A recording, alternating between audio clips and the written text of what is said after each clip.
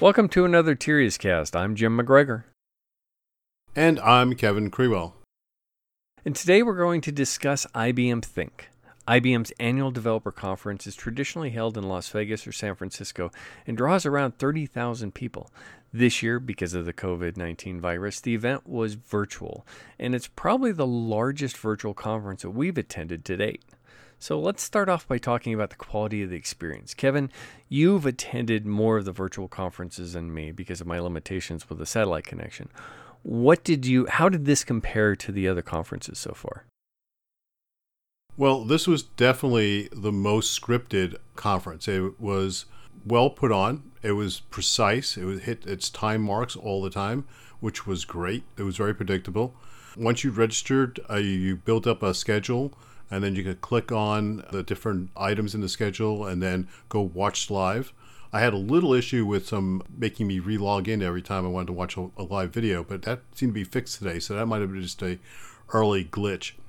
IBM used their own technology, their own Watson meeting technology, so it wasn't Zoom or it wasn't On24 or any of the other third-party services.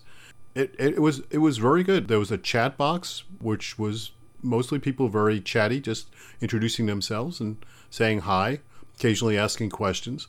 There was an Ask an Expert tab where you could go in and ask an expert. Often the presentations included a downloadable PDF of the presentation. So it was very slick. There were some excellent speakers. I think that there's still room for improvement. As we were discussing before we started this podcast, some of the people used like blank wall backgrounds, and I think that could have used a little more interesting backgrounds.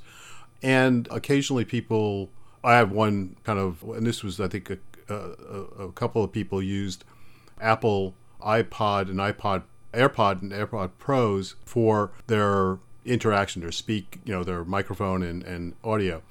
And I find that the Apple AirPods are a little muffled sounding. And other people use their faraway mic on their desktop computer or their laptop, and that gives it a little echoey sound. So few people actually went to the trouble of getting lavalier tile microphones or clip-on microphones to get a better audio. So but from a content point of view, it was very slick, very professional. I do think they could have used more slides. There were a couple of presentations that were very thin on graphics, and I think could have used a little more detailed slideware.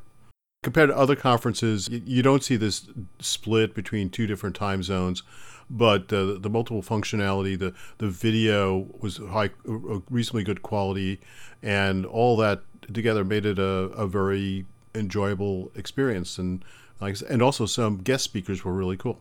Yes, and we're seeing this with other conferences. Like Apple announced that their worldwide developer conference is going to be free, and even larger conferences like IFA, which is in Germany, typically in November, December timeframe, that's going to be completely open.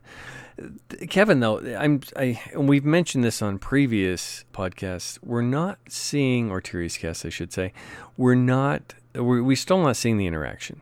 So although these were very well timed, very well scripted, and you did have the opportunity to ask an expert, you still kind of lacked a little bit of the interaction since there wasn't live Q&A, and there were really not very many live demos either. So I was kind of disappointed that.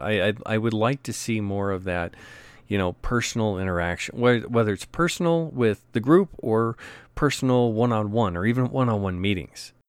Yeah, I think that was something that was missing. And in a regular IBM Think conference, there would have been